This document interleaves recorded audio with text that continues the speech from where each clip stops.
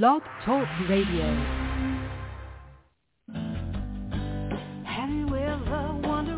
Welcome to MindShifters Radio with the Forgiveness Doctor, Dr. Michael Ryce. I'm Jeannie Ryce, your co-host. We also have co-hosts Dr. Tim Hayes and Michelle Bechet. We will share with you the wisdom of the first century Aramaic internal process of forgiveness.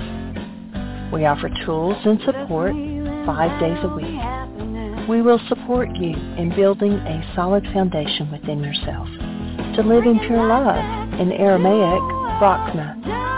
Michael is the author of the book, Why Is This Happening to Me Again? For more information about the forgiveness process, please visit www.whyagain.org. And now, welcome to the show, MindShifters Radio.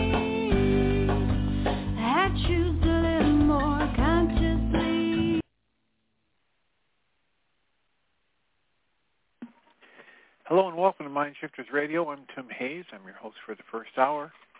And today is Wednesday, February 15th, 2023. As always, we're grateful to everyone who's joining us here today, whether you're listening live or through the archives, as we spend another couple of hours teaching and supporting people in using some of the most powerful, effective, efficient, and accessible tools I've ever encountered. These tools are available absolutely free through the tireless efforts of Dr. Michael and Jeanie Ryce on the website at whyagain.org.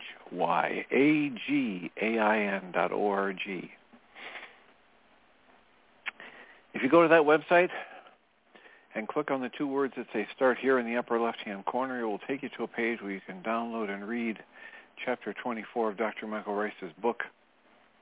His book is titled, Why Is This Happening to Me Again? And that chapter of the book contains a narrative description of the primary tool in this work. That tool is called the Reality Management Worksheet, sometimes called the Reality Management Wake-Up Sheet. And it's a tool I've been using to great effect for over 18 years to improve the quality of my life and most of my relationships, and to turn any negative emotional experience I have into part of the infallible guidance system that each and every one of us has been given. You can also download the actual worksheet process itself. It's a simple PDF file. If you click the link and download it, print it off, copy it as often as you'd like, and use it over and over again absolutely free. You can also go to your app store and type in the three words Heartland Aramaic Forgiveness. And if you choose to do that, before you're done typing the word forgiveness, you'll see the glowing heart icon. If you tap on that, it will let you download a completely free and private app. That app contains the Reality Management Worksheet. It contains an abbreviated version of that worksheet process, and it contains a copy of the Dragon Klingon game, which is a wonderful way to introduce these tools to even younger audiences. We hope people will choose to do all of that soon and often because it tends to improve the quality of people's lives as they apply these tools in their lives. And secondarily, because it tends to prompt comments, questions, answers, and testimonials. And if you have any of those you'd like to share with us, please give us a call at 563-999-3581. When you call that number, if you press 1 on your phone, it will put the little icon of a hand by your phone number. I'll turn on the microphone and announce you by your area code. We greatly appreciate when people do that because it helps us live into our intention with this work. The intention we have with this work is to be of service, and it's far easier for us to be of service when we know how this work is landing with you. If we spend a session just discussing comments and questions, or if we spend a session actually doing a worksheet, what is of most value to you in that process? And it makes it far easier for us to be of service when we know how we can best serve you, how what we're doing is landing with you, etc. There's also a whole host of audio files on the whyagain.org website and on the MindShiftersAcademy.org website And if you choose to listen to those, they can serve as a powerful tutorial for you to let you get instruction on how to use these tools, the reality management worksheet and other tools, in various situations and for various types of difficulties. And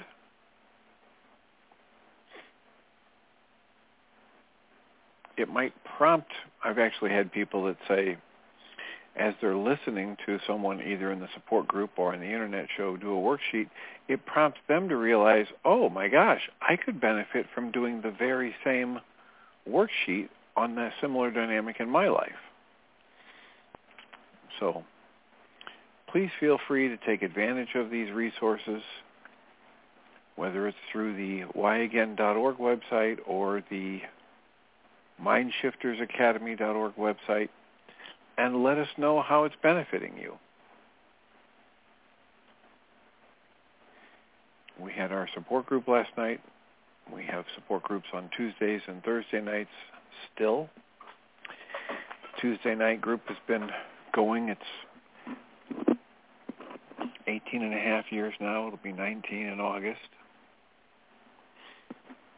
The Thursday group's probably been going for 9 or 10 years. I've lost track of that, but both are available through Zoom. Both of them are available for you to attend absolutely free. You can go to the website at MindShiftersAcademy.org and find all the information on how to join us for free through the Zoom app on your computer.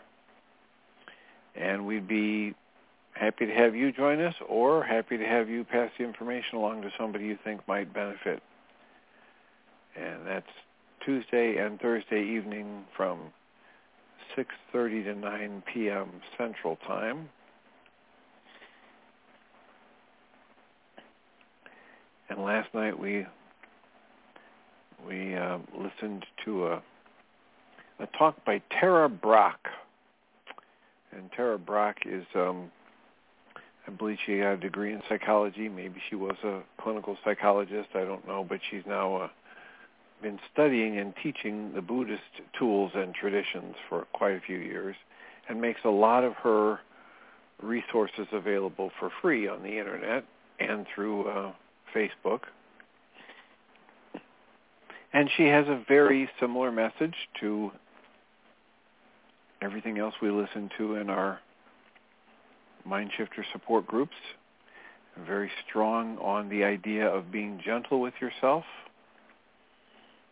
She was using the RAIN acronym again last night in the talk. RAIN stands for recognize, accept, inquire, and then be nurturing.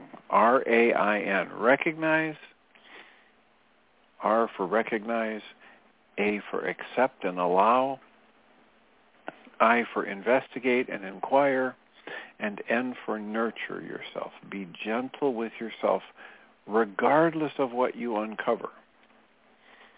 This is one of the hallmarks of every deep spiritual teaching that's ever resonated with me. The idea that negative self-talk, negative emotions,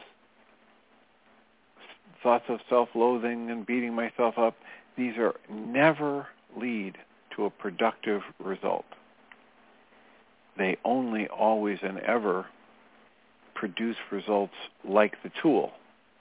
That means if I use a negative thought, I'm going to produce more negativity in my life. If I act from a negative thought, if I let myself sit and spin in a negative thought, I'm going to produce more negativity in my life. I can't improve my life situation by letting myself be motivated from a negative thought or a negative emotion. So please be gentle with yourself. Please understand that we would be happy to entertain your comments or questions, even if some part of you is saying, oh, I talk on the show too much, or, oh, my question is stupid, or I don't really even know how to formulate my question. Being gentle with yourself would allow you to allow yourself to just be with whatever is in the moment. And to trust that if there is any kind of an impulse for you to raise your hand or make a comment, it will be perfect just the way it is. It will be of benefit to you and others to let it unfold. So,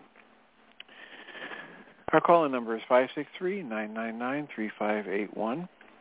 Again, if you call that number and press 1, it will put a little question mark by or the icon of a hand these days by your phone number, and I'll be able to turn on your microphone and announce you by your area code.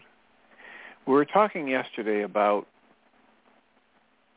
strong mental and emotional energies and how they can frequently show up as physical symptoms. And I was talking about work I'd been doing because I woke up on Monday morning with spasms in my psoas muscle, which pulls my hip up, torques my right hip up toward my shoulder, and makes it very, very difficult for me to stand up straight. And this is an issue that I've had in my life for a lot of years, and it began after I had a broken vertebra in my back in 1988, and years later, when I was having yet another episode of the hip pain, or the hip going out, or the back going out, whatever you want to call it, I went for a chiropractic treatment of that situation. And even though every time I'd been to this particular chiropractor, whatever he did worked and would hold beautifully for, weeks or months, this time it didn't. And it literally got worse. It's the only time I've ever been to him for treatment that the situation got worse instead of better. So I went back the very next day. And this is a chiropractor who knew about the energy medicine work. It uses knowledge of the acupuncture meridians, and it's called the neuro-emotional technique. And so he adjusted the hip so it would let me straighten my back, etc. But before he let me get off the table, he said, let's test to see whether or not there's an emotional component to this. And I said, okay. And he tested, and it was a very strong emotional component. So we went ahead and did the release work with that energy medicine technique. And I felt the psoas muscle just, pop and crack and soften and release. And it was the strongest physical release I'd felt getting that kind of energy work done on me in all the years I'd done it, probably 4 or 5 years at that point. And I didn't have to go back to him for another couple of years with that hip problem. And when the hip went out again, I said, there must be some fear involved here. The fear was the emotion that I did the release on the years before. And so every time that psoas muscle, that hip tension happens, I now know chances are really good there's a subconscious or an unconscious or a preconscious, choose whatever word you want for it, belief or fear or energy spinning in me that I'm not consciously dealing with or consciously aware of. And if I take care of that energy, the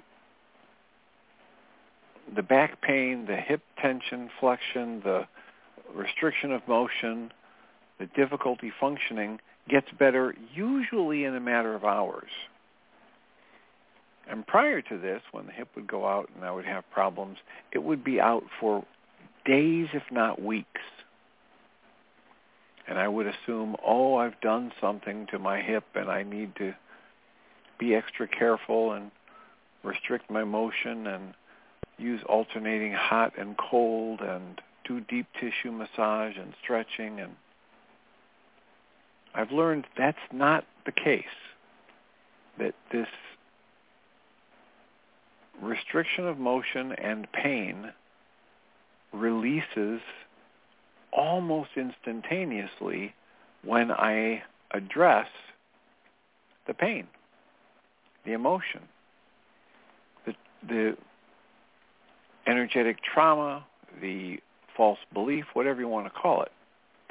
And in my particular case, it's most often, it reveals itself to be related to fear. And as I did some worksheets and tapping and breathing on that on Monday morning, even though I didn't get any deep,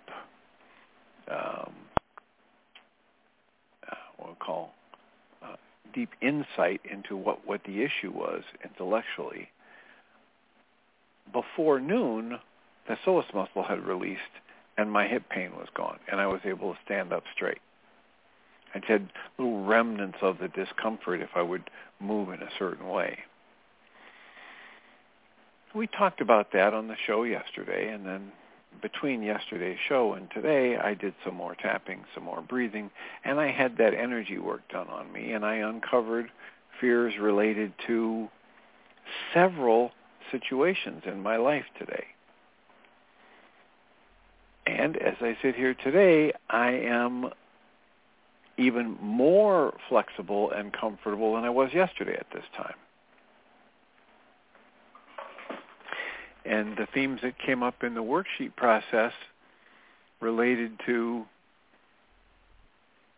my fear of disappointing someone in my life these days if my knee pain and my back pain and my hip pain don't get resolved, and if they restrict my ability to travel and have fun and do the usual activities that my friend and I like to do.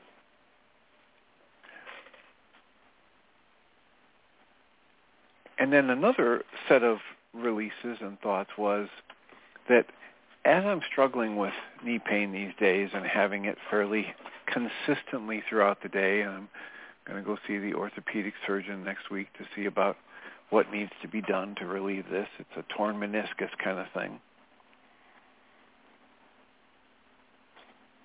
As I'm living life these days, I'm in a lot more discomfort and pain than I have been for quite a while. And one of the impacts of that on my energy system is it drains my energy. I feel more tired. If I'm tired and the workload and the stress load stays the same, I get less patient. And so the other theme of worksheets and tapping and breathing and releases were around my fear that I won't remain my patient, loving, gentle self when dealing with my patients or people in the group or people in my life, my friends and family. And this related to several memories from my past where I was quite a bit younger and feeling overwhelmed by life circumstances, and I wasn't living up to my ideal of how I should be loving and patient and compassionate. And as I did those releases and did the breathing and tapping around those issues and canceled my goal to be living up to my ideal, I felt the release happen even stronger in the psoas muscle, which is the thing that would torque my hip and make it difficult to stand straight or walk without pain. So that's my report on the work I've been doing and the themes that have been bubbling up through the worksheets and the EFT tapping and the neuroemotional technique release that I was doing earlier today. And I strongly encourage people, regardless of your symptoms, if you've got fatigue, if you've got irritability, if you've got a physical symptom,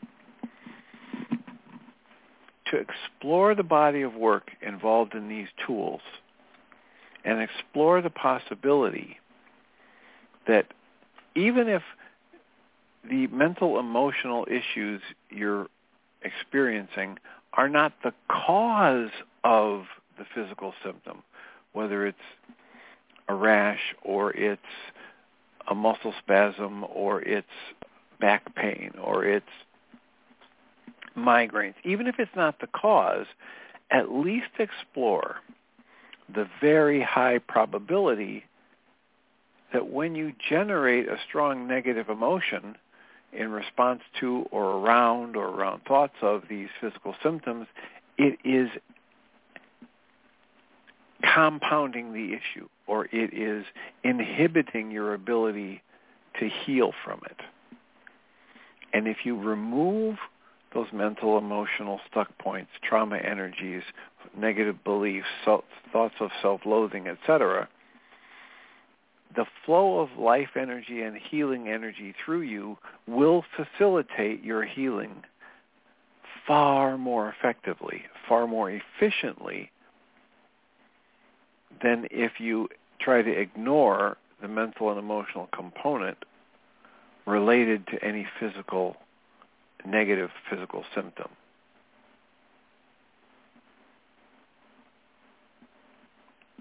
And the reality management worksheet is just one very useful tool for that. There's also the targeted journaling that Michael calls the MindShifter, which is a very useful tool for that. There's also the 3 early memories of conflict, which is a very powerful tool to help me understand what I might have downloaded as a coping mechanism from a younger time in my life, which, when it gets resonated today, leaves me stuck responding to life events from a very limited coping mechanism perspective, rather than giving me full access to my adult awareness and wisdom and life experience. It is entirely possible, and we see it in the 3 early memories of conflict exercise, that I'm stuck repeating a series of responses from a much earlier time in my life, and that I'm not actually responding to life as a competent adult with my life experience and training and education. Whenever I get triggered to an upset, or I get triggered to think, oh, this is a moment of conflict, just like when I was 6 years old. And my 6-year-old self and that pattern of responding kicks in, and the rationalization for it is, well, I survived when I was 6 by doing this, so that must be what I need to do to survive now. And it happens outside of conscious logical thought. It happens without valid evaluation of the conclusions, and it leaves me trapped repeating unproductive and often very primitive life coping mechanism patterns well into my adult years. Hopefully most of us recognize the value of maintaining our adult awareness rather than letting our wounded 6 or 12-year-old decide how we respond to life today.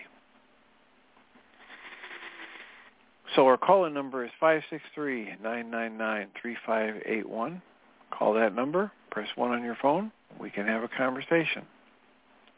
How is it landing for you to talk about evaluating, at the very least, evaluating what's my emotional response to having this physical symptom? And perhaps even evaluating what might my emotional beliefs, traumas, fears, stuck points be doing to generate or keep me from healing this negative physical symptom in this moment.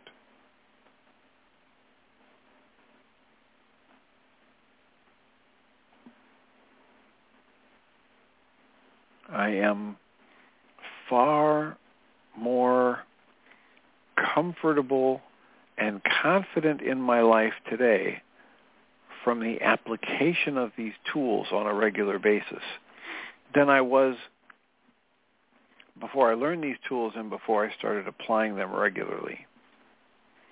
one of the biggest things I tell people about how to find words for how my life is so much better from the application of these tools, because it goes beyond words quite rapidly. But one of the best ways to talk about it is to say, I actually spend a tiny fraction of the time in my life in negative emotions compared to what I did before I learned and began to apply these tools regularly. I would spend far more time in my day feeling frustrated, sad, scared, upset, angry, feeling grief, feeling overwhelmed. And when those things come up these days, it is a simple process for me to take a breath or two, turn the focus inside, and ask myself, how am I creating this upset? And when I see that process, it's almost automatic that I begin to dismantle it. Area code 610, Susan? Hi, Dr. Tim. Good topic. Welcome. Thanks for running over because I didn't listen to the archive last night. I actually slept through the night, which is quite unusual. I wanted to ask you if you find another hand go up. One of my issues is that I do talk a lot on the radio show, and I was on Michael Ryce's show the other day, and evidently there were about 5 hands up, and I was, having a wonderful time, and I would love it if I don't able to talk on the phone with you, but I'd love it if you acknowledged other people and maybe brought them into the discussion if there are other hands up. And that's true right now. Is there any other hand up? Not currently, but I will alert you if there is. Okay, thanks. Well, you mentioned, rash. Okay, well, and you also, what's interesting to me is you did have a back injury, and so there is a fragility or something got compromised, and so that might be a weak link.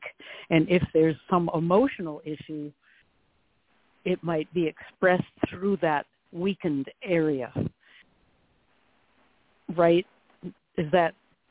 Well, that's one way that people think about it, but yeah, I don't know the value of that. I know that, we were talking about it yesterday, and the comment was, so many people, when they wake up and they've got a stiff neck or a sore back, and they think, oh, I must have tweaked it, or I must have slept wrong, or I must need to change the bedding, or I need to not have my leg in that position again.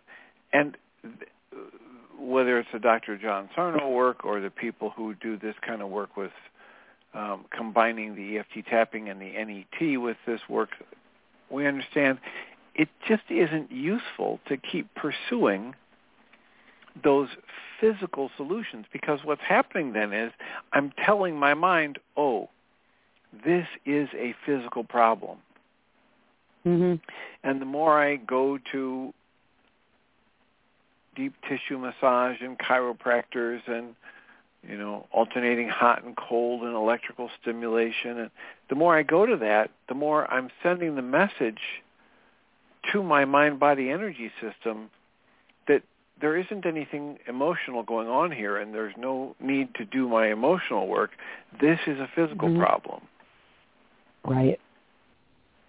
But also if you follow what the Dr. John Sarno work invites us to do, stay away from that, except for, what's needed to provide, survival level mobility and comfort, and begin earnestly doing the work of uncovering the emotional issue, the mental emotional issue, talking to the body as a whole energy system.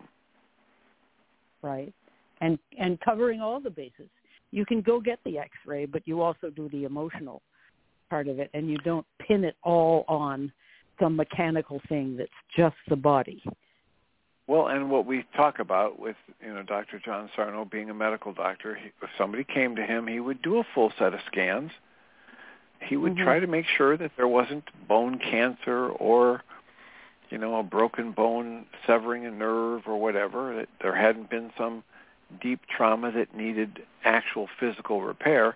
And as soon as he was clear that that was not the case, he would recommend that people stop focusing on the physical and begin talking to their body, to their energy system, to explore what the unconscious issues might be, and actively refrain from doing all of the things that the physical therapist and the orthopedic surgeon would tell them to do. Because doing that is a distraction. Doing that is, saying one thing and doing another. Well, what are you going to pay attention to if I say one thing and do another? If you're half intelligent, you pay attention to what I'm doing. So in my situation, I had COVID and went to the dermatologist with this itchy rash. And he said, oh, my goodness, I have seen this post-COVID in lots of people. It may go away in 3 days, or it may take 6 months. It will go away. It's not dangerous. Don't worry. And then, of course, there's the emotional component. And I think of myself as a fidgety, itchy person, somebody who can't sit still for longer than an hour. And, so I think, okay, this fits. This fits. So Michael said, well, how about worksheets on itchiness? And those are very easy to do. I can acknowledge the itchiness. And so I've been doing worksheets on itchiness and a mind shifter on, slowing down, because itchiness has to do with wanting to get things done, get past this, get to the next thing so that I can get to the next thing to somehow arrive where? And that's a question I'm still asking myself. Arrive at peace, arrive at safety. Yeah, where do we think we're going is a really good question. I know. Right? I know, right. So I love the guy. I love the Guy Finley talk where he talks about the silliness of rushing anywhere. Oh yeah. Where are we going when we're rushing? Where we're going is we're leaving the now. We're doing the exact opposite that every deep spiritual teaching and every sound psychological teaching would tell us to do. We're doing the opposite of it every time we rush. Oh, God. And so got our finger on something that I don't think is just mine, but I've been in a hurry for my entire life. I even tell myself I'm probably going to die younger because I'm trying to get to the next thing, and so I'm going to die too soon because I'm in a rush to check out what it's like to be dead. Anyway, so last night after doing the work, I thought, all right, I'm going to bed now. And usually the itchiness gets much more intense at night. I go to bed and I think tonight is going to be a peaceful night. Well, I wake up with this incredible itch in my shoulder. And my shoulders I have some arthritis in my shoulder, and I have a friend who says, don't say that. That's just affirming that you have it. Stop saying that. You don't have arthritis. And all these different ways of looking at things are butting heads. So I'm lying in bed saying, okay, I'm just going to breathe through this itch, and I'm not going to scratch it. Well, the itch began feeling like a knife with its point way deep in the tissues. That edge between itch and pain, it sat there, and finally I just said, all right, and I had this great scratch. But, of course, one scratch led to needing another one in the same place, and it went on, and I'm thinking, well, what did all those worksheets do? So I'm bawling myself out, and I know you keep saying be gentle, and I'm lying there thinking, all right, I can't sleep, itchy, this incredible itch, and anyway, I'm right in the middle of it is all I'm saying, and I always have the question, well, is this the nature of this post-COVID thing? Is this a normal thing to be happening? And if it were normal, some heat would be taken off my responsibility to check out itchiness. So anyway, I'll stop right there because I'm just going around in circles. I'm in the spin mode. Right, you're in the spin mode of trying to figure it out. Yeah. Right? And the Buddhist approach would be, maybe you do Tonglen. Tonglen is tap into your best, most solid, true, total, in all circumstances, loving energy, and breathe into it and feel it and soften. And then the next thing is, after you've done that and you've grounded in that, then breathe in not just your pain and suffering from your itch and your stabbing pain. Breathe that in, and also breathe in all the pain of anybody in the world, everybody who's in physical discomfort in this moment. Breathe it in, take it into yourself, and then as you breathe out relief, breathe out peace, and extend that to everyone who's ever had physical discomfort. And breathe in the suffering and the tension and the itch, and breathe out the relief. That's the process of Tonglen. That's gorgeous. And of course, all the suffering in Ukraine and Turkey come right to mind. People trapped under concrete slabs, etc. Okay, a lot to breathe out. And breathe it in. Breathe, and understanding, I'm breathing in, I'm going to take in all the suffering for those children trapped under buildings, or those people who just lost a loved one in the most recent shooting in America. We've got these mass shootings where there's 4 or more, or 5 or more people killed, and so here are people who've lost a loved one who was in their 20s, in their, in the prime of their life. I'm going to breathe in the suffering for that, and the grief and loss, and I'm going to breathe out healing and peace and compassion and joy.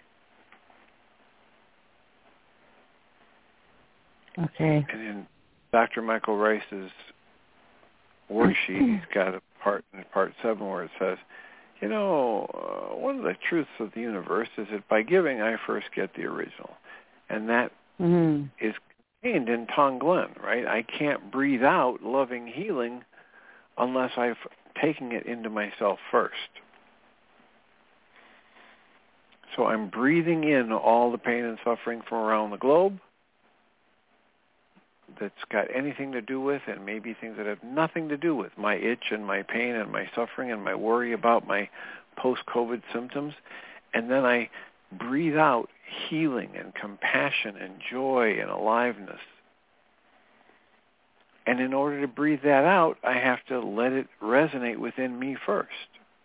So I get the original, and I send out that carbon copy to the rest of the world with every intention to be aligned with every brother and sister on the planet, every other spark of light on the planet, for healing, for allowance, for being awake and aware in the moment, and understanding, no matter how good or bad it is, this too shall pass, that life is this flow of energy, that it's okay for me to feel it fully, to engage the experience of life in this moment fully, without demanding that it change, without being impatient about when will it change, just to be here, just to allow, just to breathe and soften, just to experience life in the moment.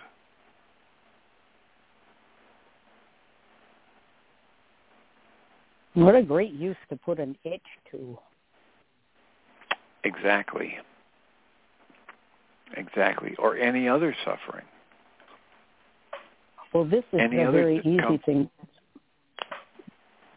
This is an easy thing to talk about because it really feels more like a curiosity than anguish. But to be able to use it to send out peace when we're all so helpless, we feel so helpless about the things that are happening far away and maybe some of them pretty near.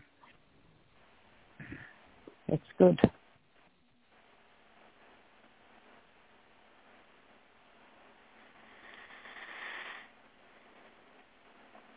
Well, it's the practice of Tonglen. I've heard about it from several different Buddhist teachers. It is something that comes up in several of Pema Chodron's books that I listen to. I've heard her mention it. Once or twice a year, and it's a similar thing to what Tara Brach was discussing last night. Some aspects of what Tara was talking about last night resonate similarly to that. Mm-hmm. How would you frame it as a tapping exercise? I just add tapping to the various concepts that we just talked about. I would just be doing the tapping on the energy points while I say, tapping around the top of my head. I embrace, I allow, I take in all of the suffering related to my itch and this pain, and all of the suffering related to any soul around me that's going through physical discomfort. And then I move to the next energy point and I tap and I say, all of this pain and discomfort, allowing it to come in, soaking it in, absorbing it fully, allowing it to be here and letting it flow through me. And then at some point after I do that, I switch to and I breathe out. And I breathe out joy and compassion, and I'm still tapping on the EFT points. Mm-hmm. That's the simplest way to do it, is to just keep tapping on the points as you go through the concepts and the phrases. Good.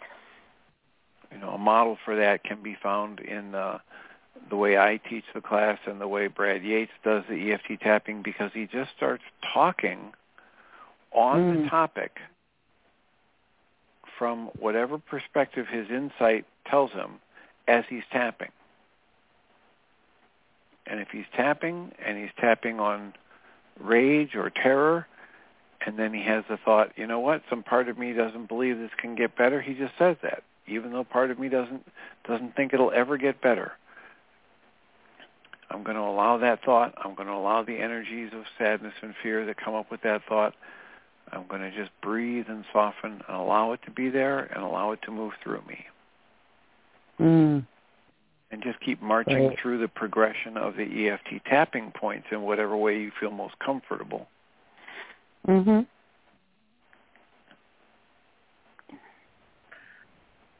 Good, thanks.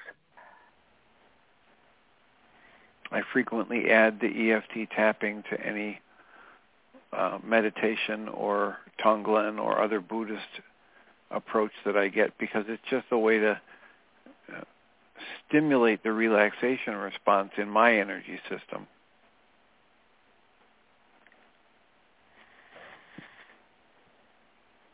And the more I relax into whatever I'm doing and allowing, the better it seems to go.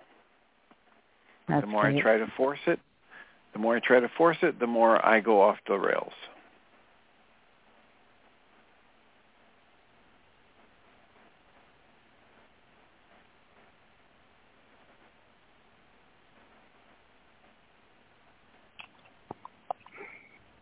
How are we doing on the switchboard?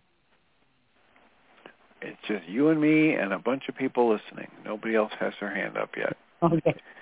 All right. I want to make a report. I reported this to Michael, but it has struck me as one of the sweetest things that has happened lately. There's this pile of women that walk in the park. I don't even know all their names, and I don't know their last names, but one of them dropped by my house the other day and said, let's put together a little Valentine's Day party for a senior center that's near here. A lot of people live there, and we could just provide a little lunch. And how about asking our Michael, who lives down in our basement, to play some music? And I thought that was a great idea.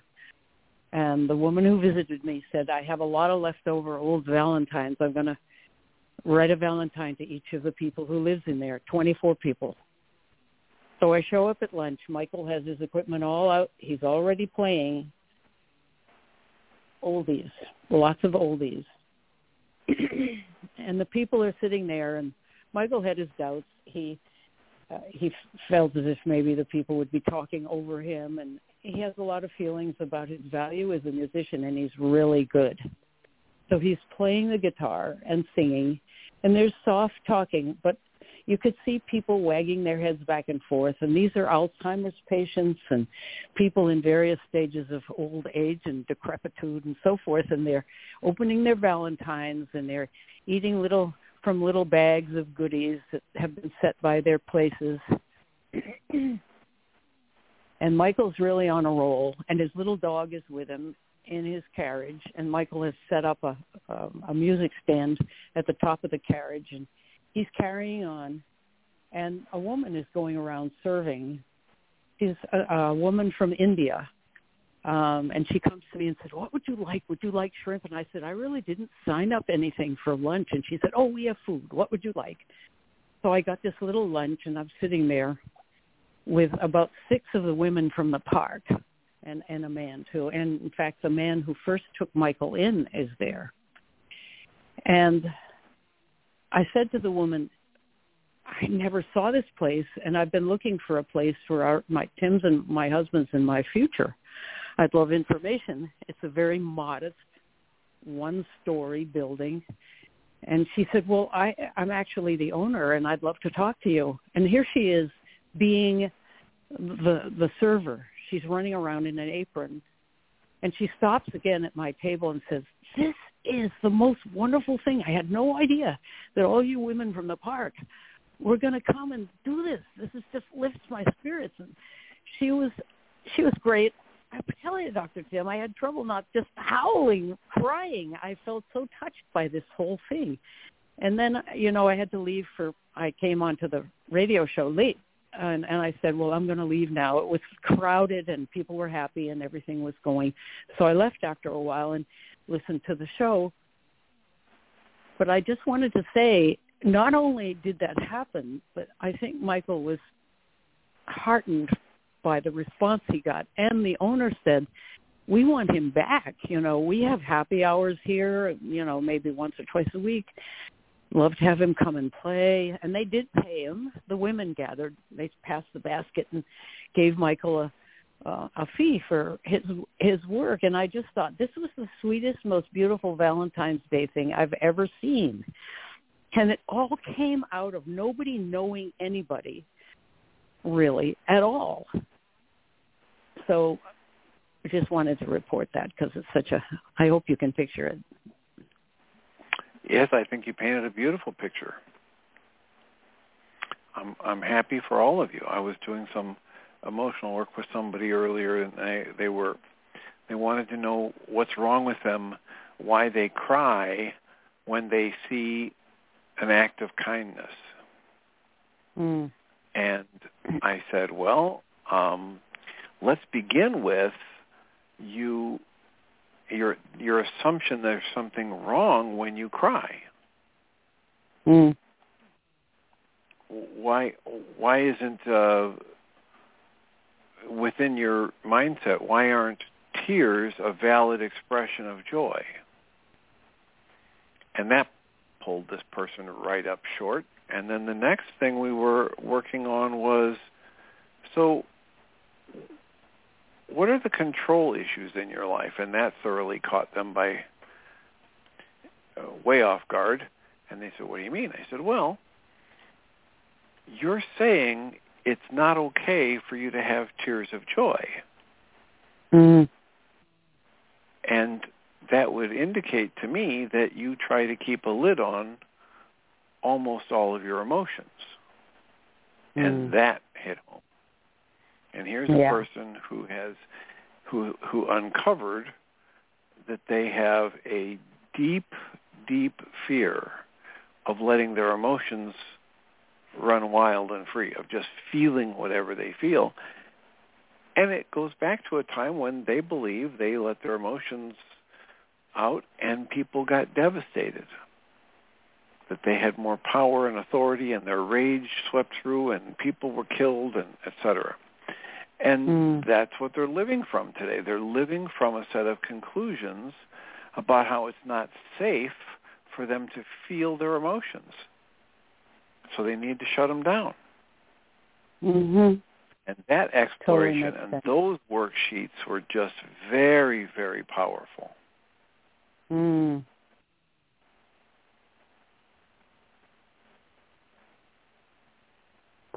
So when you say you had to keep from howling and crying, the thought that came up in my mind was, why would you try to keep from howling and crying? Why not just cry and share your tears of joy with the people around you?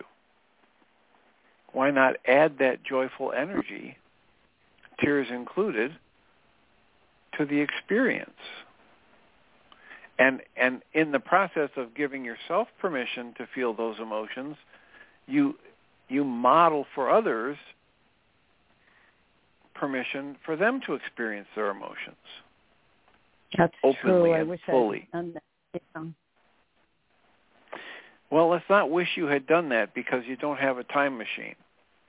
But you might want to say, I think I'm going to try to set myself up to recognize the next time there's an opportunity to do this and do something differently the next time. That's good.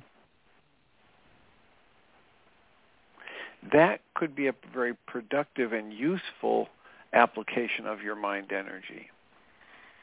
Sitting now and thinking, I wish I had done this, is more like beating yourself up for not doing it. True.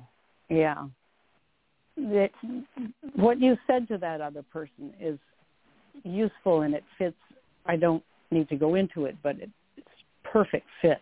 My itchy self does not cry. My itchy self is too much in a hurry to take the time, and my itchy self is usually too critical of what's going on right now to feel anything in my heart. And one of the things I felt yesterday at that lunch is my heart just nearly exploded, and I thought, I'm still alive. I still have a heart. This is gorgeous. So it was just nice opening. And I told the woman next to me, I said, I could just cry, but I didn't cry. But, yeah, okay, I won't bawl myself out for not crying, but that's an excellent approach to what happened and use for it. Well, and you can explore it with a mind shifter. You know, it's safe and healing for me to openly express in a constructive way all of my emotions.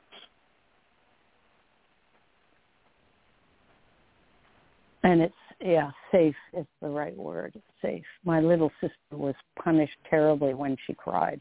She was called a crybaby. She was bullied for crying in school. She was quipped for crying at home. It was definitely not a safe thing to do, is cry.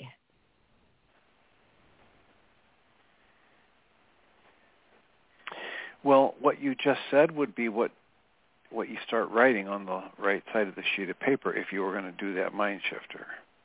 Right.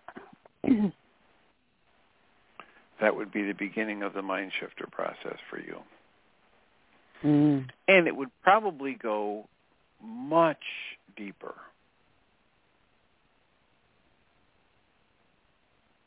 Right. It would. You're just going to scratch the first few snowflakes off the tip of the iceberg when you start writing that. But there will be more.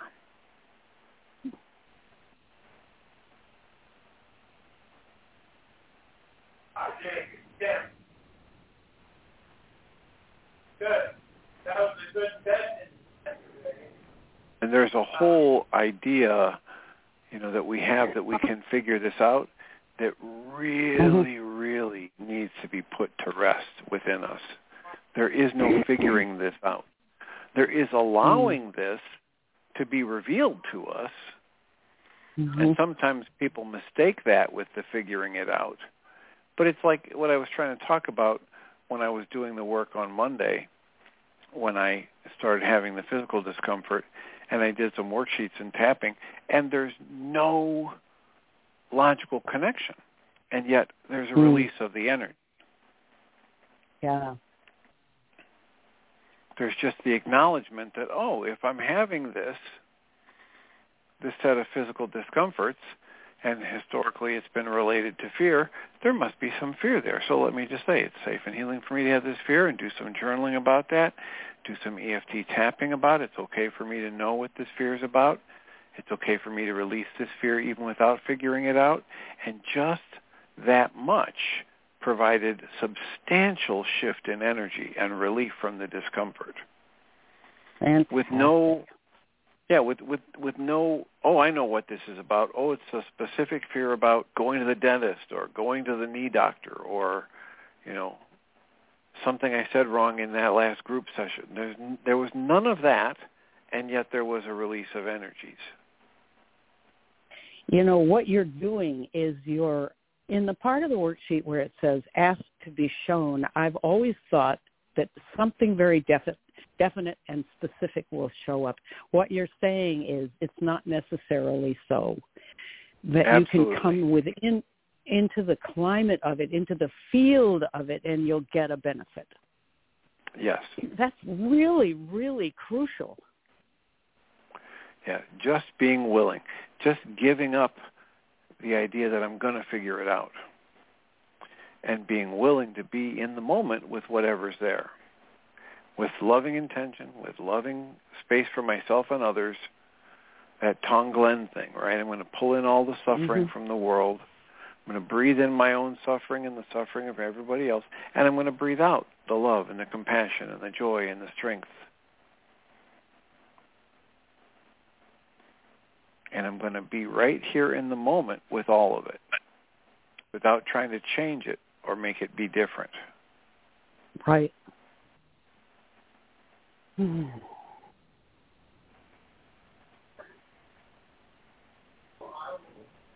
That, to me, that's the biggest takeaway today, is just that being shown doesn't mean getting it.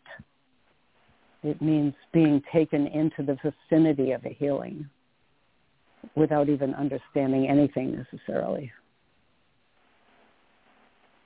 And to be taken into a space where I'm okay, even if my mind is saying I should be healing this or that physically, and it doesn't change. I can be okay with what is. Great. And I don't have to keep pouring my mind energy into my negative thoughts and conclusions about what this means negatively about me or the world or somebody else. I can just be with what is. Which, by the way, as we talked about earlier, I cannot do if I'm hurrying anywhere, if I'm rushing somewhere. Right. If I'm itchy.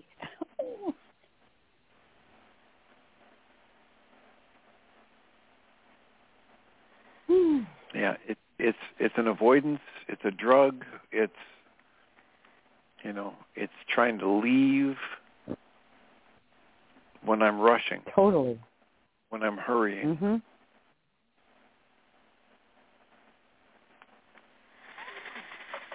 Well, you've done it again. Thank you for the call and the comments and the questions. We're down to our last minute and a half or so. So I will mute you so you can listen to the second hour.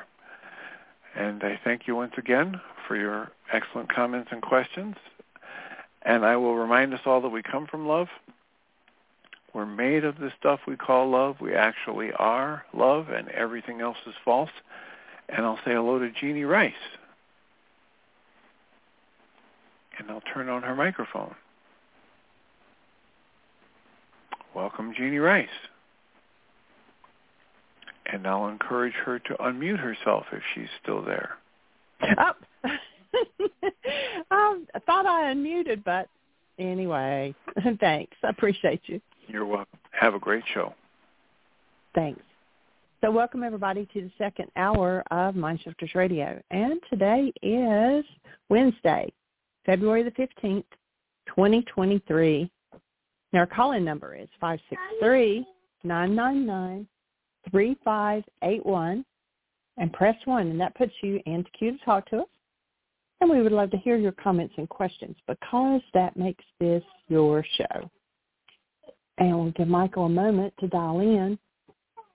And I'll invite you to go to our website, whyagain.org, and look around. There's new information. Michael updated. There's an article out there. It's actually under, if you click, let's see, where is it? Under healing, and in Michael's words, It's called Living as Love is Better, and he updated that one and got that updated on the website yesterday. And it's about love. Since yesterday was Valentine's Day, we hope everybody stayed connected to love, to their being. And there's we're trying to get it wrapped up about Heartland and what's going to happen when. So keep an eye out on the website for that. Michael's with us now, so I'll let him, if he's got anything to add to that, and then take it away. Thank you, dear heart, and welcome, everybody. Glad you're with us.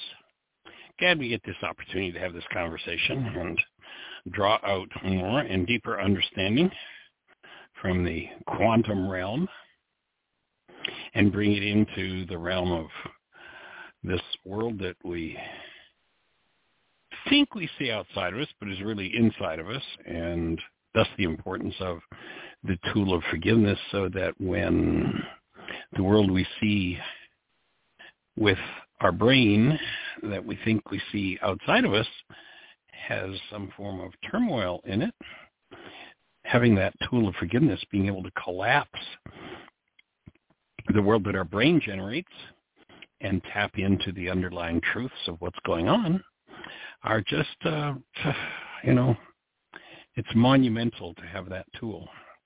And it certainly fills me with appreciation for the fact that we can literally drop into hidden parts of the mind and clean them up, literally cleaning out the root of the hostility and fear game that we tend to believe is so real and so outside of us, and to be able to drop into the truth of what's going on inside of us, owning and moving through those things,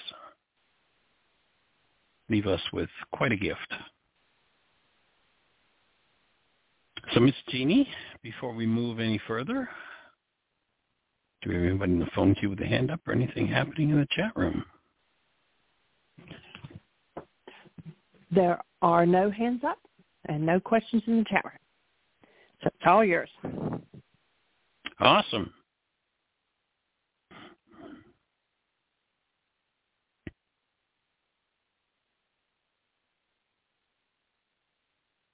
Michael, are you there?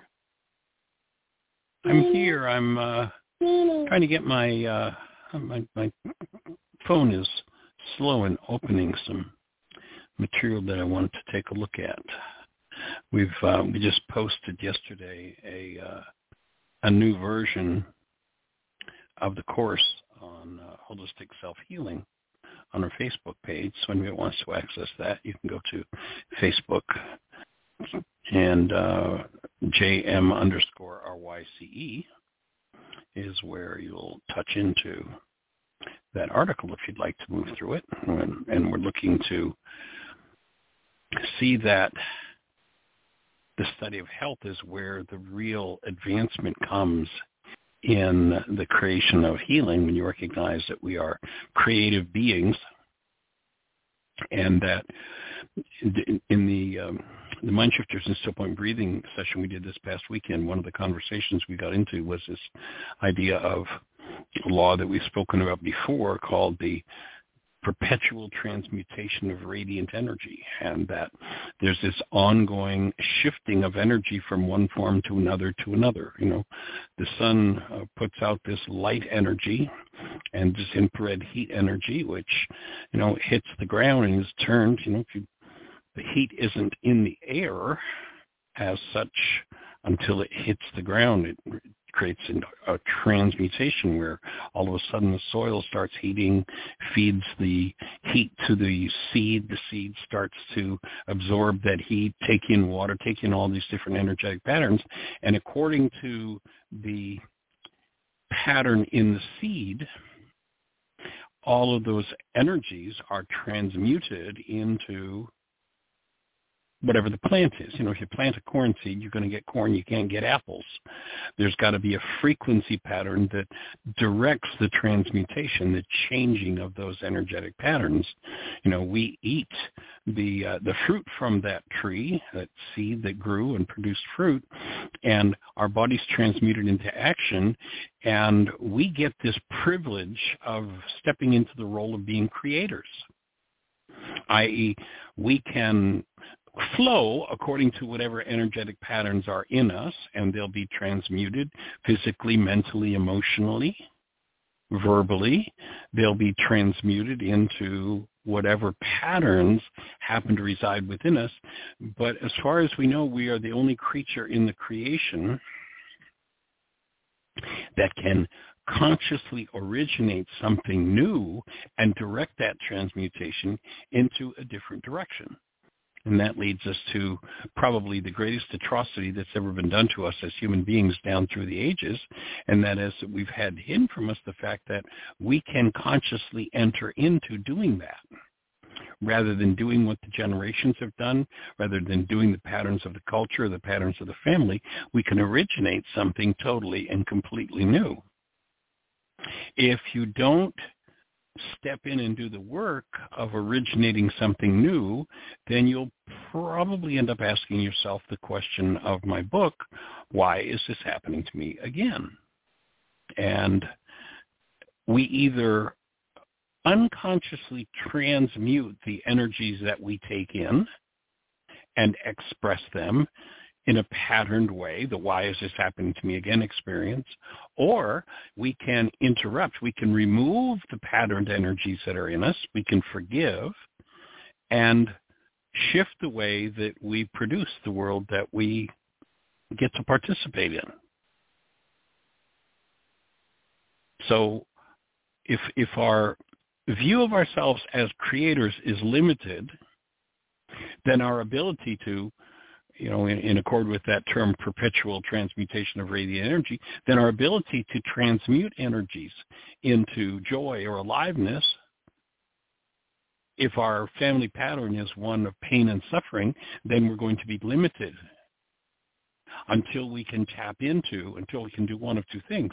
One, we can remove the energetic pattern of suffering and pain, if that's what's in our bloodlines, and or we choose to consciously originate something from a different level of awareness than the old pain and suffering, and that level of awareness is from the state of being, the state of who we are. And so one of the things we're here to do is to uncover the idea of the fact that we are creators and that we can choose to move energies in our lives into different directions than we've been patterned to.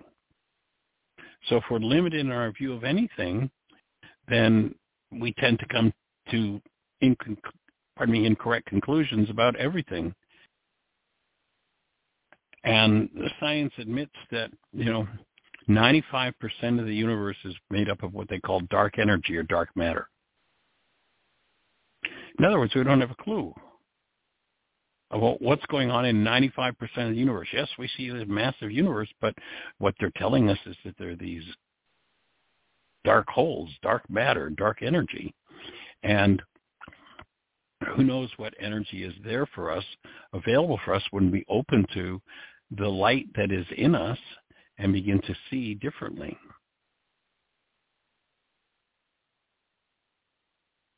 As one builds the brain cells, one comes into deeper and deeper contact with and comprehends what we're really capable of as human beings. People tend, if they're just in a pattern, it takes no effort. They replicate the pattern. They go, I'm not creating this. It's happening to me. It takes some effort to undo or to forgive, to remove the patterns that lead to negative creation. It takes work. It takes effort. But it's a much easier way to live than just playing out the old patterns. Of course, playing out the old patterns is effortless, and it seems like a lot of work to change that. It's such a much more rewarding way to live when we choose to undo the old patterns, applying the tool of forgiveness. So, and for me personally, when I first started doing this work, when people would hear an idea like this in, let's say, one conceptual language, it would be, wow, that's pretty interesting. And when we start to synthesize all of the disciplines that this work seeks to bring in, we're looking to bring in, of course, the root of my thinking these days. My original work is in electronics and with a side study in physics, but then bring that into the realm of things like naturopathic medicine, energy systems, quantum theory, neurolinguistics, spiritual psychology, looking at the truth principles that are in our theological text, philosophically understanding, moving the mind in different directions than its limits, recognizing what physiology has to do and how it limits the mind, and how to open the energy field so that more and more and more we can connect with what's in our genes, process through the limiting things that are in our genes, and move into higher and higher realms, recognizing that nutrition is an important part of the process. If we don't have the vital energies that are needed, that come into the structure through nutrition, then we tend to be limited. And of course, you watch how people close down possibilities by holding their breath when they're facing something that they don't like. So when we bring this all together, what happens is we get to bigger and bigger pictures, comprehensible, of what this ability to transmute energy really means. It's kind of like that's a bottom line of it. And to provide a set of tools for doing that from a synthesis of all those disciplines is what we're here to do. So hopefully engaging in this whole conversation supports expansion. It's interesting, in the Aramaic language, there's a term that speaks of the kingdom of heaven. That actually there are two proper interpretations of that idea. One is the community of love, and the other one is the kingdom of expansion, the space of expansion. And you'll recall that Yeshua 2,000 years ago said that was within us. The unexplored space within us is what really is the new frontier.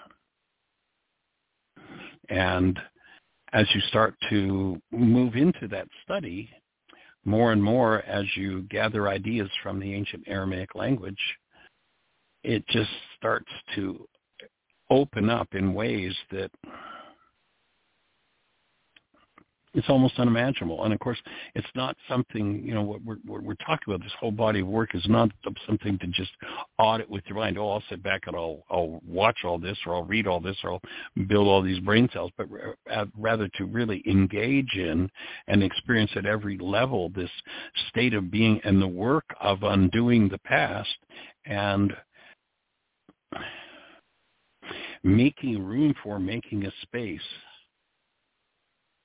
for that higher state of being called love to fully enter into physiology at the deepest levels. And of course, in doing so, to build awareness of what you're required to let go of to make room for it. And when you start taking the blinders off, the possibilities are just amazing. And of course, the idea is to understand that. A quote that comes from Albert Einstein says, any fool can know. The point is understanding. A lot of people, they first hear those words, the perpetual transmutation of radiant energy, and say, what the heck does that mean? But when you understand that you are a director of what happens to the energies within you and that come through you, and that you can move them in many different directions, there's the understanding that we want people to have. And if it seems like your life is patterned, it's probably because it is. And there's where the forgiveness tool comes in, to undo the patterns so that you can move in a totally and completely different direction with the energies that are given to you. That it's up to you to form them. It's up to you to mold them into an expression in the world that, maybe in your bloodline and my bloodline have never been seen before. And that we open to possibilities when that happens.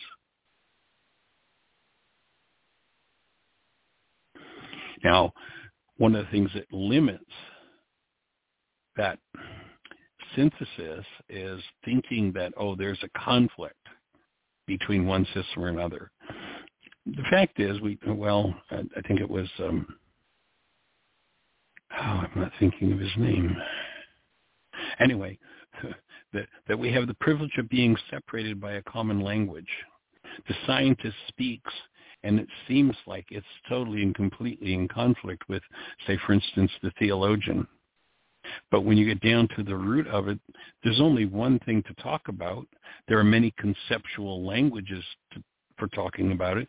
So it seems like if one conceptual language expresses a thought and another conceptual language expresses that thought differently, that they're about something different. But the truth is there's only one thing to talk about, and that's this world of energy.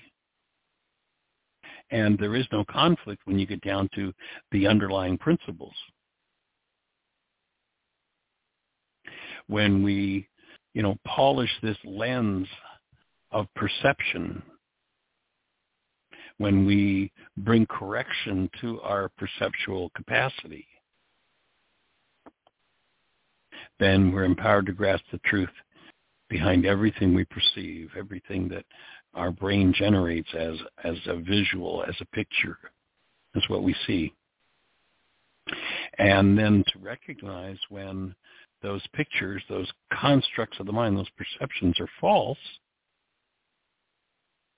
perhaps because of generations of errant beliefs, cultural brainwashing,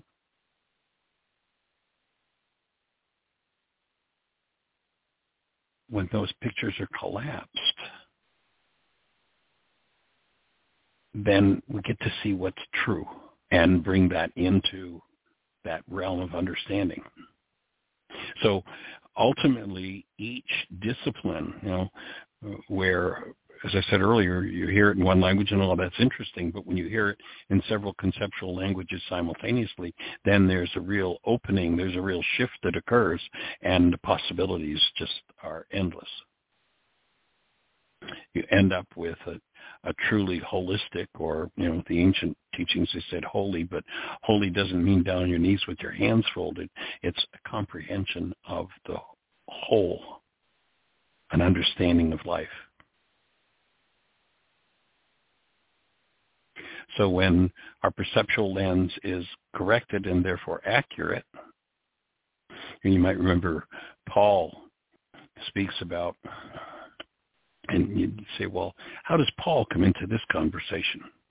Wasn't he some kind of New Testament scholar or something? How does he come into this? But you hear him saying, we see as though through a glass darkly. He's talking about perception there. The mind, when it's tarnished by fear or hostility, distorts and destroys awareness of this sweetness of existence that's been handed to us. And if one doesn't have the tools, then once perception is poisoned, inaccurate perceptual constructs distort everything. Life, the body, the mind, our part in it. That mind delivers errant perception, and everything's tainted by the presence of that dis-ease energy, that energy that doesn't belong in the system.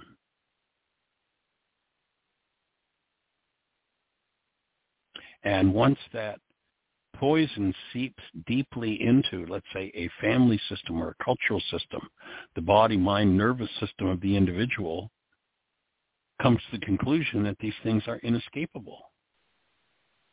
Because the mind that's structured with error in it twists what's hidden in itself into pictures that the mind convinces us about something outside of us. course, the fact that we're the ones who are feeling it, there comes a point you have to say, yes, I have been through this 87 different times with 42 different people. I'm the one that's feeling it. Maybe it's my glass darkly. Maybe it's my ability to perceive the world that's twisting things in a way that's in error. And all it takes for that to happen is for there to be a thought disorder in the mind.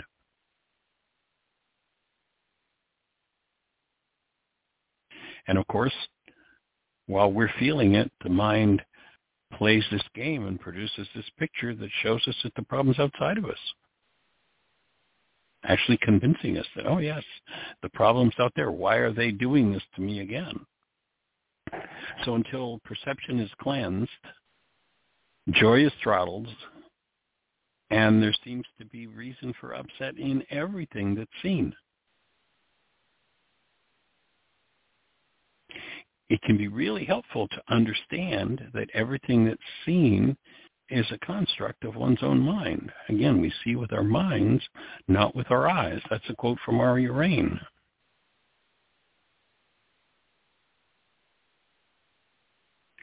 And so to recognize that what we see is our own construct, there seems to be limitation or pain there, then one's going to have to drop inside of one's own internally generated perceptions for correction.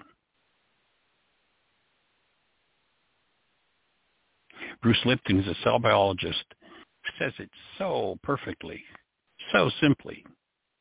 The moment you change your perception is the moment you rewrite the chemistry of your body. Perception and what we call chemistry, literally what we call chemistry, are simply analogs of each other. Different aspects of the same. So if there is hostility or fear-based perception, then in tissue, the place where that energetic pattern is stored, there is tissue distorted by hostility and fear. We call that disease, physical disease.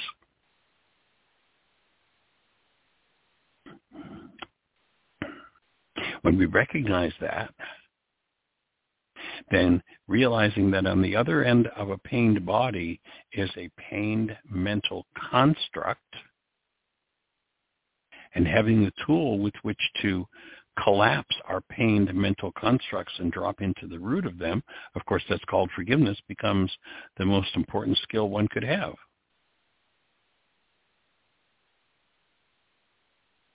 Habitual fear and or hostility-based perceptions, via this reducing valve we call the mind, we've lost contact with the actuality of life and end up living in an energetic desert.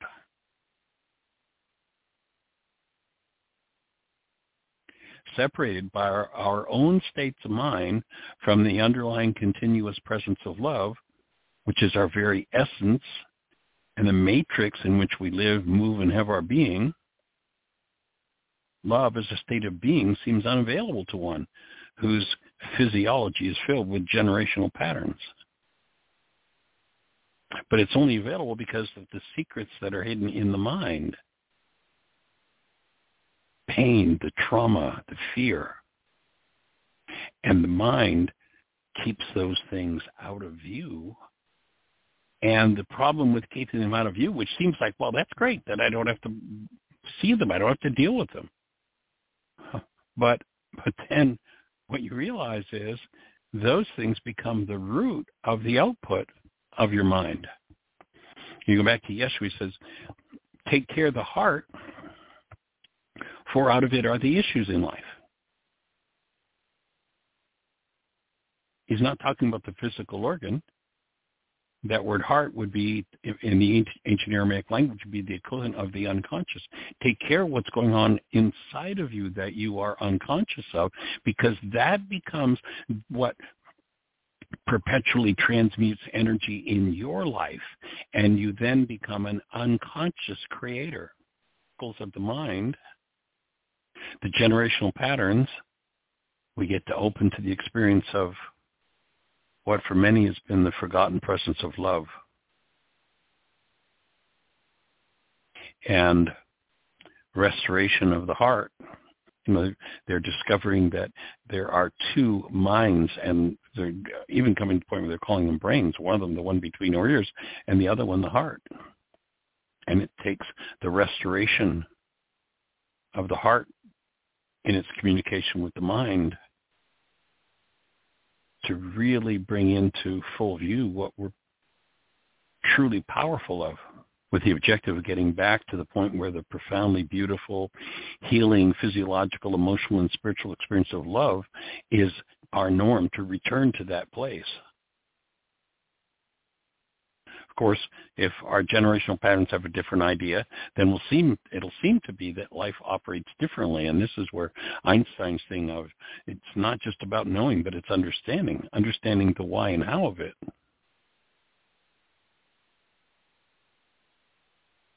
So the generational patterns must be rearranged, and that's where literally a whole lifetime of work begins.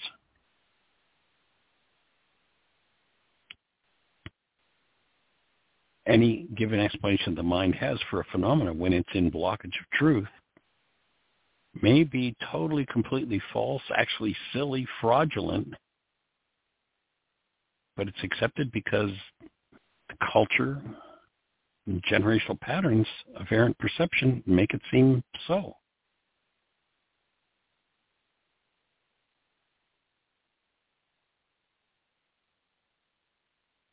The mind generates a view of every event. We call it reality, perception. A view of every event. The data that the mind uses to produce its perception, its view, is corrupted. Then its constructs are likewise corrupt. There's a simple way in any event in your life to tell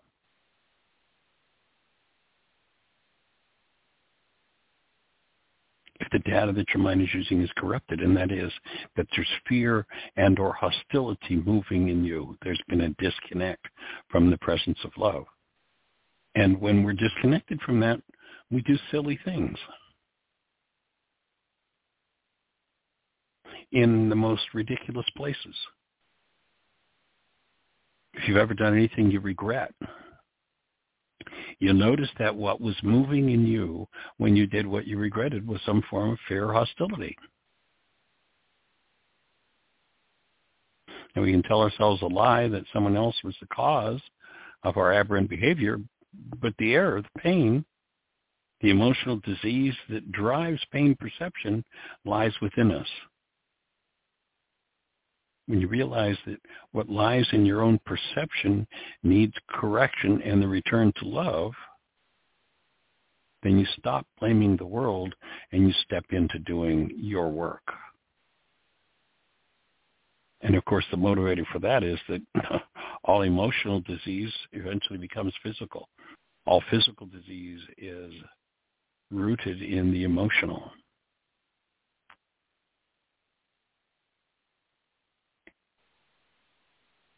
And so we're here to deliver the best we can an understanding of that, an understanding of the physics behind each experience, what transmutes the energy that you're engaging in, prehend a set of principles based in truth rather than generational patterns of errant perception, which, by virtue of being born into the world, we automatically become, by probably the age of 3 or 4, we automatically become card-carrying members of the one world religion of blame.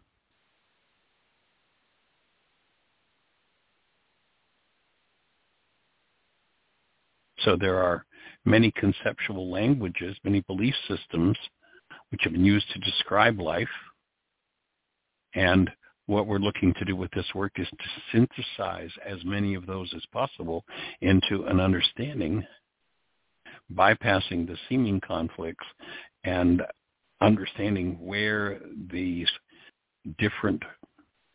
apparently different systems of thought come from, and realize the principle behind them all are consistent. They're identical.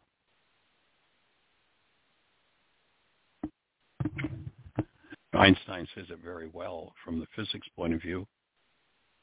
He says, on such things as matter, we have been all wrong. What we've heretofore called matter is energy whose vibrations have been so lowered as to be perceptible to the senses. There is no matter, he says. So what is the matter? It's the mind that determines what energetic patterns we solidify and bring into expression, that we allow to be transmuted through us. So the objective of this work is to bring the principles behind everything we experience into alignment with truth and develop a language framework to accurately describe the principles behind creation, behind our part in the creative process, behind all expressions of life.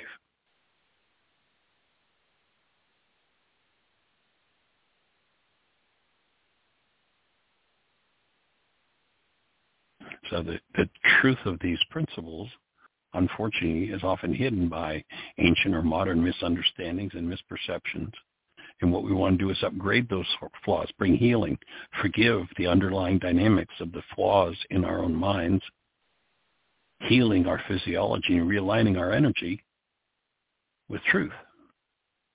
And that will empower the perceptual mind to deliver a more accurate overview of the circle of life and how life works. And once we do that, then we get to see our part in that circle, the part we were designed to play and that we're capable of carrying out. When individually and collectively we remove the discordant energetic patterns, we acquire new skill sets and heal, then we reorganize, to break that word down, literally organic structure changes, and bring everything that is out of harmony about us back into proper alignment. Energy fields or energy systems do not improve, do not strengthen, do not do a better job by effort. They are improved, tweaked, empowered by alignment. Each correction using the tools within this body, mind, and nervous system enhances our ability to affect change through a deeper awareness and understanding of the principles in operation within ourselves, within our family systems, our ancestors, and our descendants, and our impact on the world. So ultimately, you must understand your part in the process and ultimately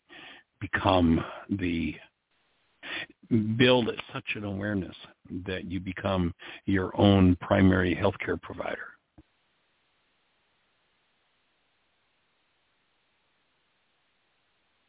It's interesting, Hippocrates, who's considered to be the father of modern medicine, says, if you're not your own doctor, you're a fool. The natural healing force within each one of us is the greatest force in getting well. And if someone wishes for good health, one must first ask oneself if he or she is ready to do away with the reasons for the illness. Only then is it possible to help one. And Miss Jeanie, I think I heard your voice. Do we have somebody who's got something to share with us? We do have a hand up, and I believe it's Joe, 864. You're on the air. Hey. Sweet. Hey, young man. Joe. Hey. What's happening? We're rocking along. Yeah, as usual. Sounds good.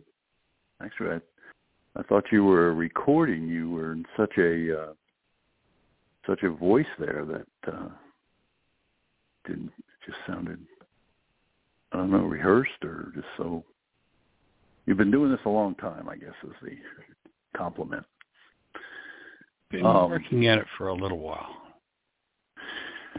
So what'd be on your mind, young man? What's on my mind is the idea of being an empath, or when someone shares with me that they're an empath, that they can they have felt or feel the way I feel. And okay, good. And I just remind myself of that this feeling that I may be interpreting is going through my filter, and I am interpreting it based on my experience. So when someone else says, well, I'm a highly sensitive person, I'm an empath, I can tell what you're feeling or, what's happening for you. I get a little like, okay, if that's what you believe, that's yours. And I respect, I honor your willingness to believe in that. And I would just caution myself as to somebody who says that, and I think, well, wait a second, understand that it is going through your filter, and your outcome or your interpretation is just that. It's yours. And you could be wrong. I'm with you 100%. That would be my take exactly. Yeah. And so, yeah. Go ahead. I don't see any fruit in doing that, because it's a guess. I mean, maybe you're right. Okay, and I think it's very empathetic and compassionate for me to say to you, Jeannie, or anybody, that I know how you feel, or I recognize that. Now I recognize I'm empathetic with regards to your situation because I've experienced it too, or something similar. That's it. Yeah, I mean, it's not the reason I can see fruits in my work with you is because I've built those brain cells in me. But this empath thing, or highly sensitive person, where they seem to want to create this transcendent knowing, it's kind of this Edgar Cayce higher consciousness thing, which is like, okay, I'm not downplaying that. It's just that the plumbing or the electrical system that I'm working on, those, for lack of a better metaphor, the plumbing, the pipes, this is how it works for me. So, well, my take on the empath is that the way that when an empath says to someone, I feel your pain, I know what your pain is, my offering to that empath would be, you're in total denial. Right. If you're experiencing pain, Mr. or Miss Empath, it's because there's the energy of that pain in you. Now, it may be triggered by this other person who's also in pain. Person A emits an energy field just like the middle C tuning fork. Person B, the person who claims to be an empath, has an energy that matches, and that energy that matches responds within the empath. But the empath is in denial that what they're experiencing is their own, and want to play the game of, no, I'm experiencing yours. So an analogy might be, if I had a middle C tuning fork, let's imagine the middle C tuning fork is vibrating. I hit it on the desk and it's vibrating, and let's imagine, just for the sake of a metaphor, it was silver. And the empathic tuning fork, it's also a middle C, but it's blue. So the one I hit on the desk sets up a field. The second tuning fork has no choice. It's a resonance. There's an energy transfer. And in the blue tuning fork, the empath says, oh, I'm experiencing your pain, and it's blue. Because the second tuning fork, the empathic tuning fork, is blue. It says, oh, I'm experiencing your energy. Well, no, what's really happened is you've been triggered by my energy, but the blue that you're feeling is your own. Yeah. my take is it's another subtle form of denial. Now, there are people who've highly tuned themselves and can tap in, and they can distinguish. And you'll notice that oftentimes on the radio show, someone will call in, they'll give a description, and I'll offer, well, I get a sense that. Is that what's moving for you? So for me, when I say I get the sense that, what I'm saying is, well, what's moving in me for me, and how I would interpret this is, is that what's moving for you? Is that a clue for you? Does that fit for you? So I'm asking the other person to check it out, as opposed to, well, I have a perception of it, and this is absolutely what it is because I'm feeling yours. Exactly. You can't feel anybody else's. You just can't do it. And you're presenting it in a manner to say, I could be wrong, or I'm open. This is what I'm experiencing. Is this what you're experiencing? Right. Instead of this, it's almost authoritative. It's like, okay, this is what's happening for you. It's like, well, I'm not going to say no, that is what's happening, but I'm not going to say yes either, because it's like you had said the other day, where I find myself, somebody says to me, why? I said, why? Why's not good, because, there's generational the booby stuff. Prize. Who knows? Yeah, it's a booby prize. Right. It's just, You're never going to figure it out. Yeah. You can forgive you're going to figure out, but you'll never figure it out. There you go. You can forgive it. Again, you can forgive the key F word. Speaking of F words, there it is. that forgiveness is. It truly is the I don't know, the salve, the ointment. Well, if I'm in a state of pained perception, to try to figure out the root of that, and then I'm entangled with someone else who's also in pain perception, and we're going to figure that out is just a joke.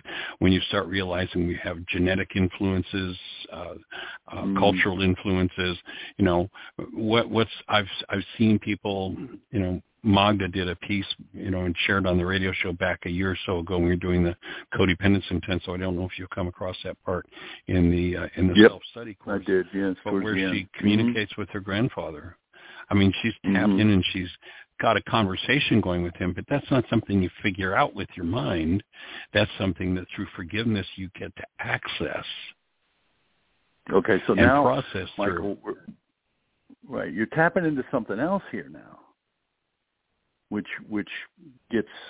I get confused about what you're saying here, because now we're saying that, or we're offering the idea that in this case Magda has this conversation with her grandfather. Right.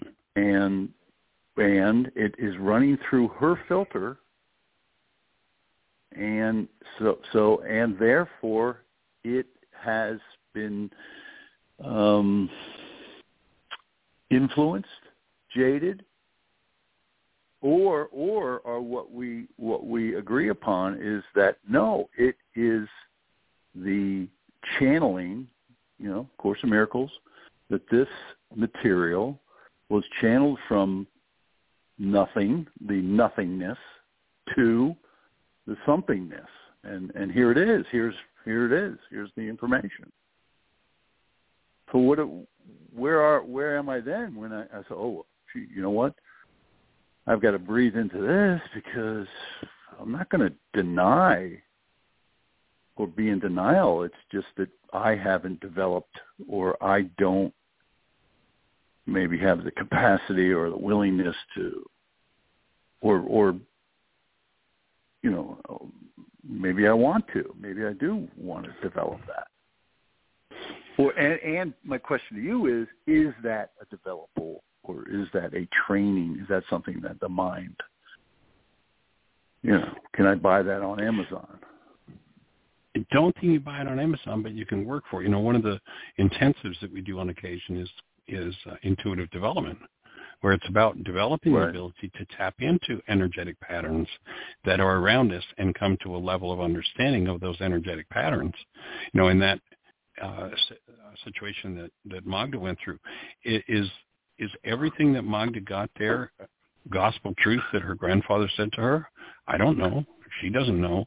But when she takes it as fodder for her process, her opening and her healing, monumental things happen.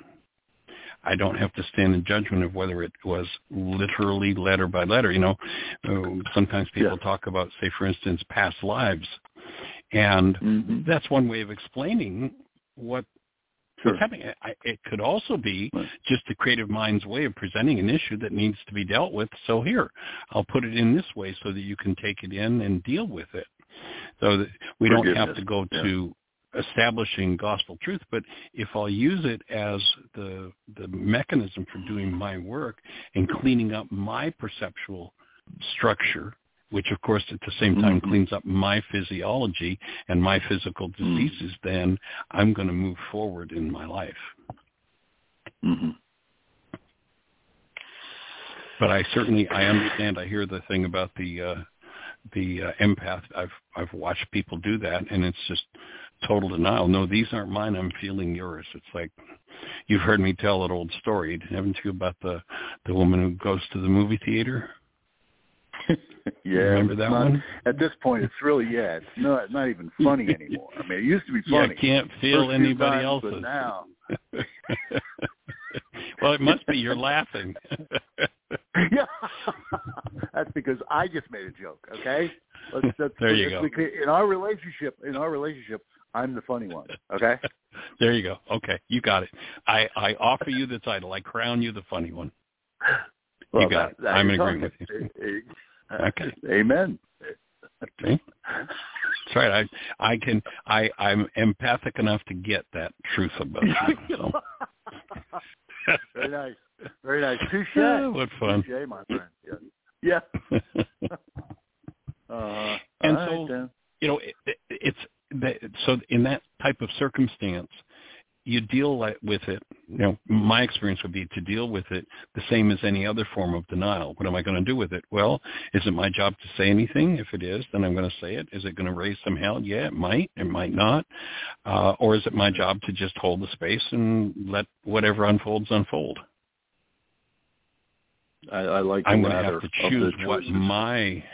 I'm going to have to choose what my part is in the process, because any time that you pull somebody out of denial, unless there's great willingness to give up their religious belief in the one world religion of blame and move into the church of responsibility, there's usually going to be hell to pay. So you just have to make your choice as to what you're going to do with it. Yeah, it's always, I find it most fruitful to let it unfold of its own and point out, maybe, you know, as that fruit shows up. It may not be as hold the space. It may not be as there it is. Hold the space. That's it. That's one of the greatest gifts we can give whenever anybody's in denial, including ourselves. Yes. Yeah. Yeah, well, I mean, it's you look at our definition of denial. Whenever I think or speak as though something outside of me is the cause of something inside of me, that describes the whole empathic experience. Now, when I recognize that something outside of me is triggering something in me, and here's what's going on, and I'm going to be responsible for what's moving in me, does that match yours? Well, it might match yours, and then we'll go, hey, we just got an opening here. If it doesn't match yours, then I make the space for yours to be what it is, and I own what's mine, as opposed to trying to make mine, because I'm an empath, yours. I mean, it's the whole definition of denial. This is moving in me because of what you're experiencing. No, it's moving in you because that's what's in you. That'd be my take. Right. That's just it. That's the take, and then let it cultivate from there. I don't see any other.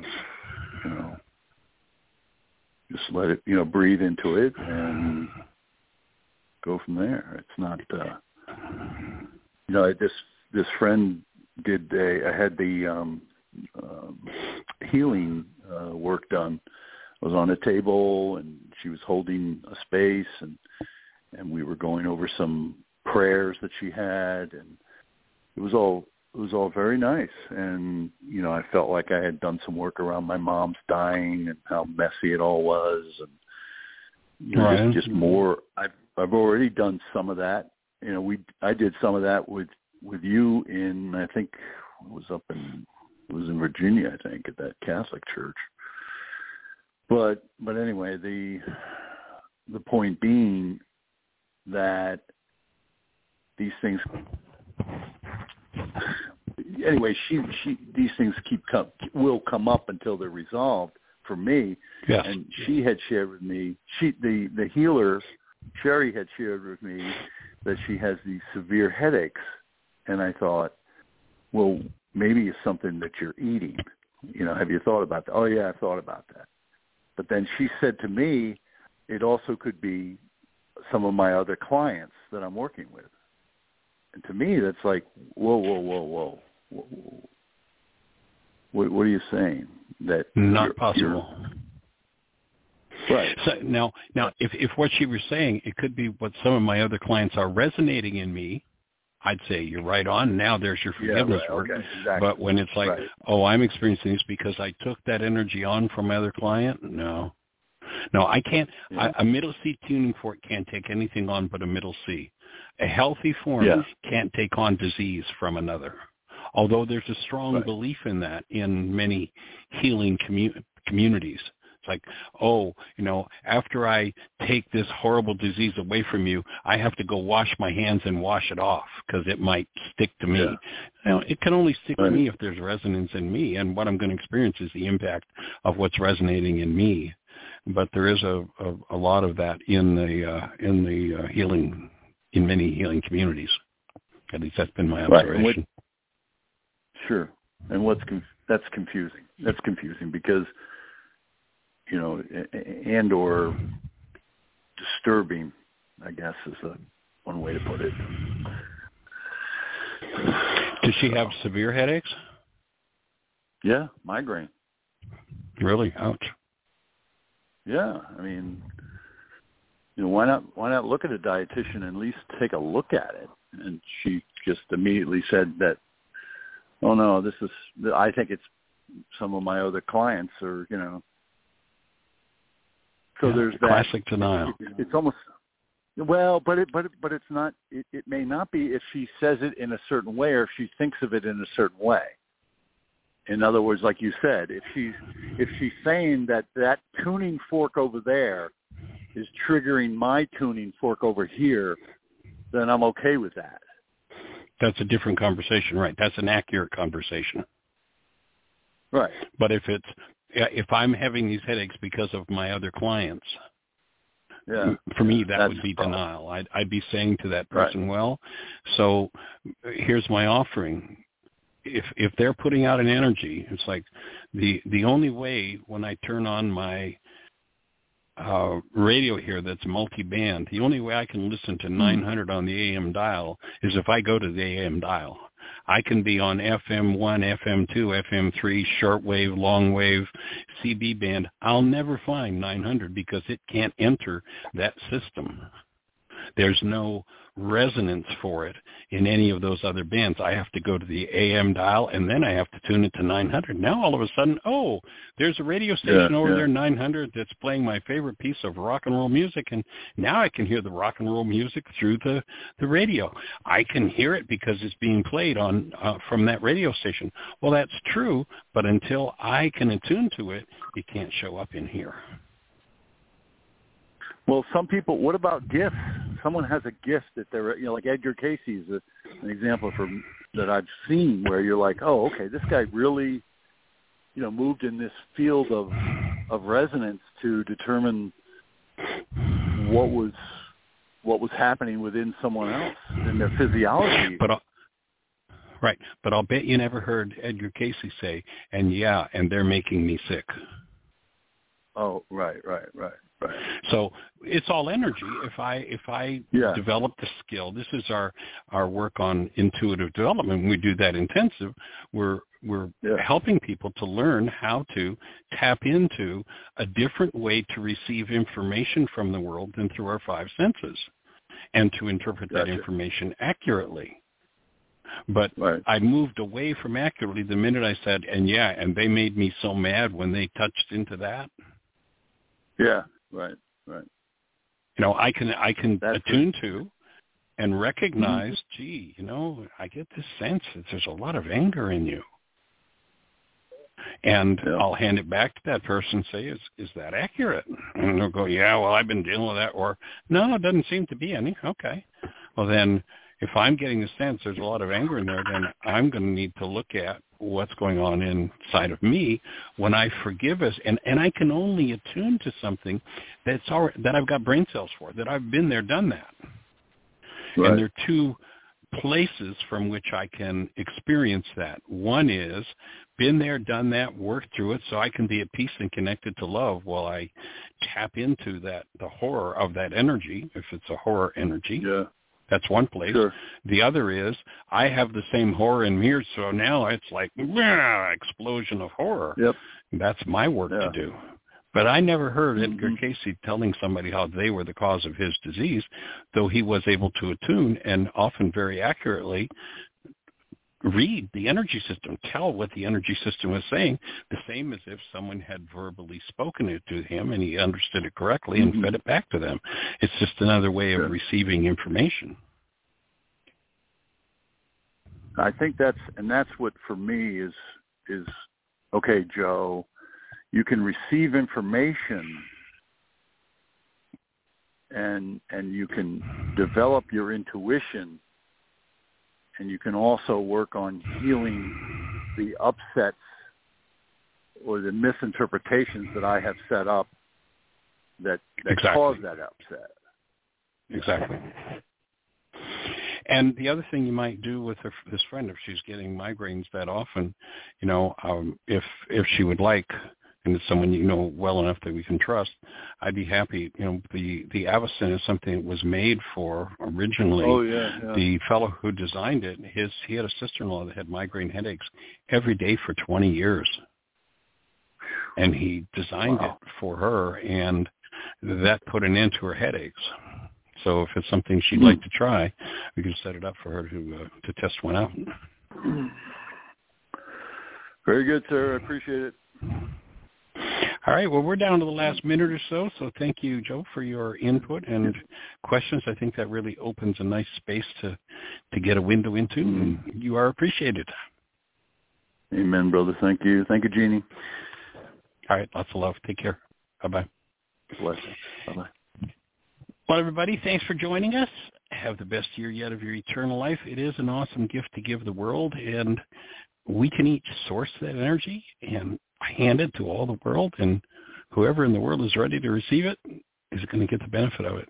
What a gift to give. So joining you and being able to do that. Thank you.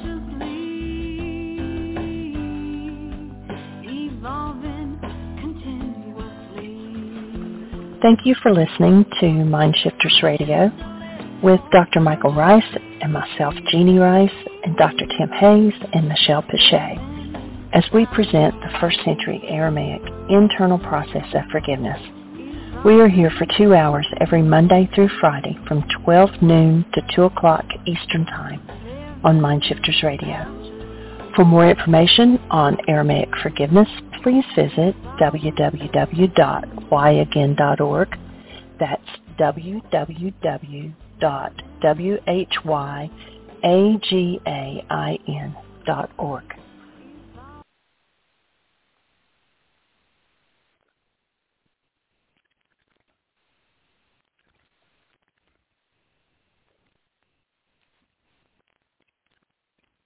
With the Lucky Land Slots, you can get lucky just about anywhere. This is your captain speaking. We've got clear runway and the weather's fine, but we're just going to circle up here a while and get lucky. No, nothing like that. It's just these cash prizes add up quick. So I suggest you sit back, keep your tray table upright, and start getting lucky. Play for free at LuckyLandSlots.com. Are you feeling lucky? No purchase necessary. Void where prohibited by law. 18+ terms and conditions apply. See website for details.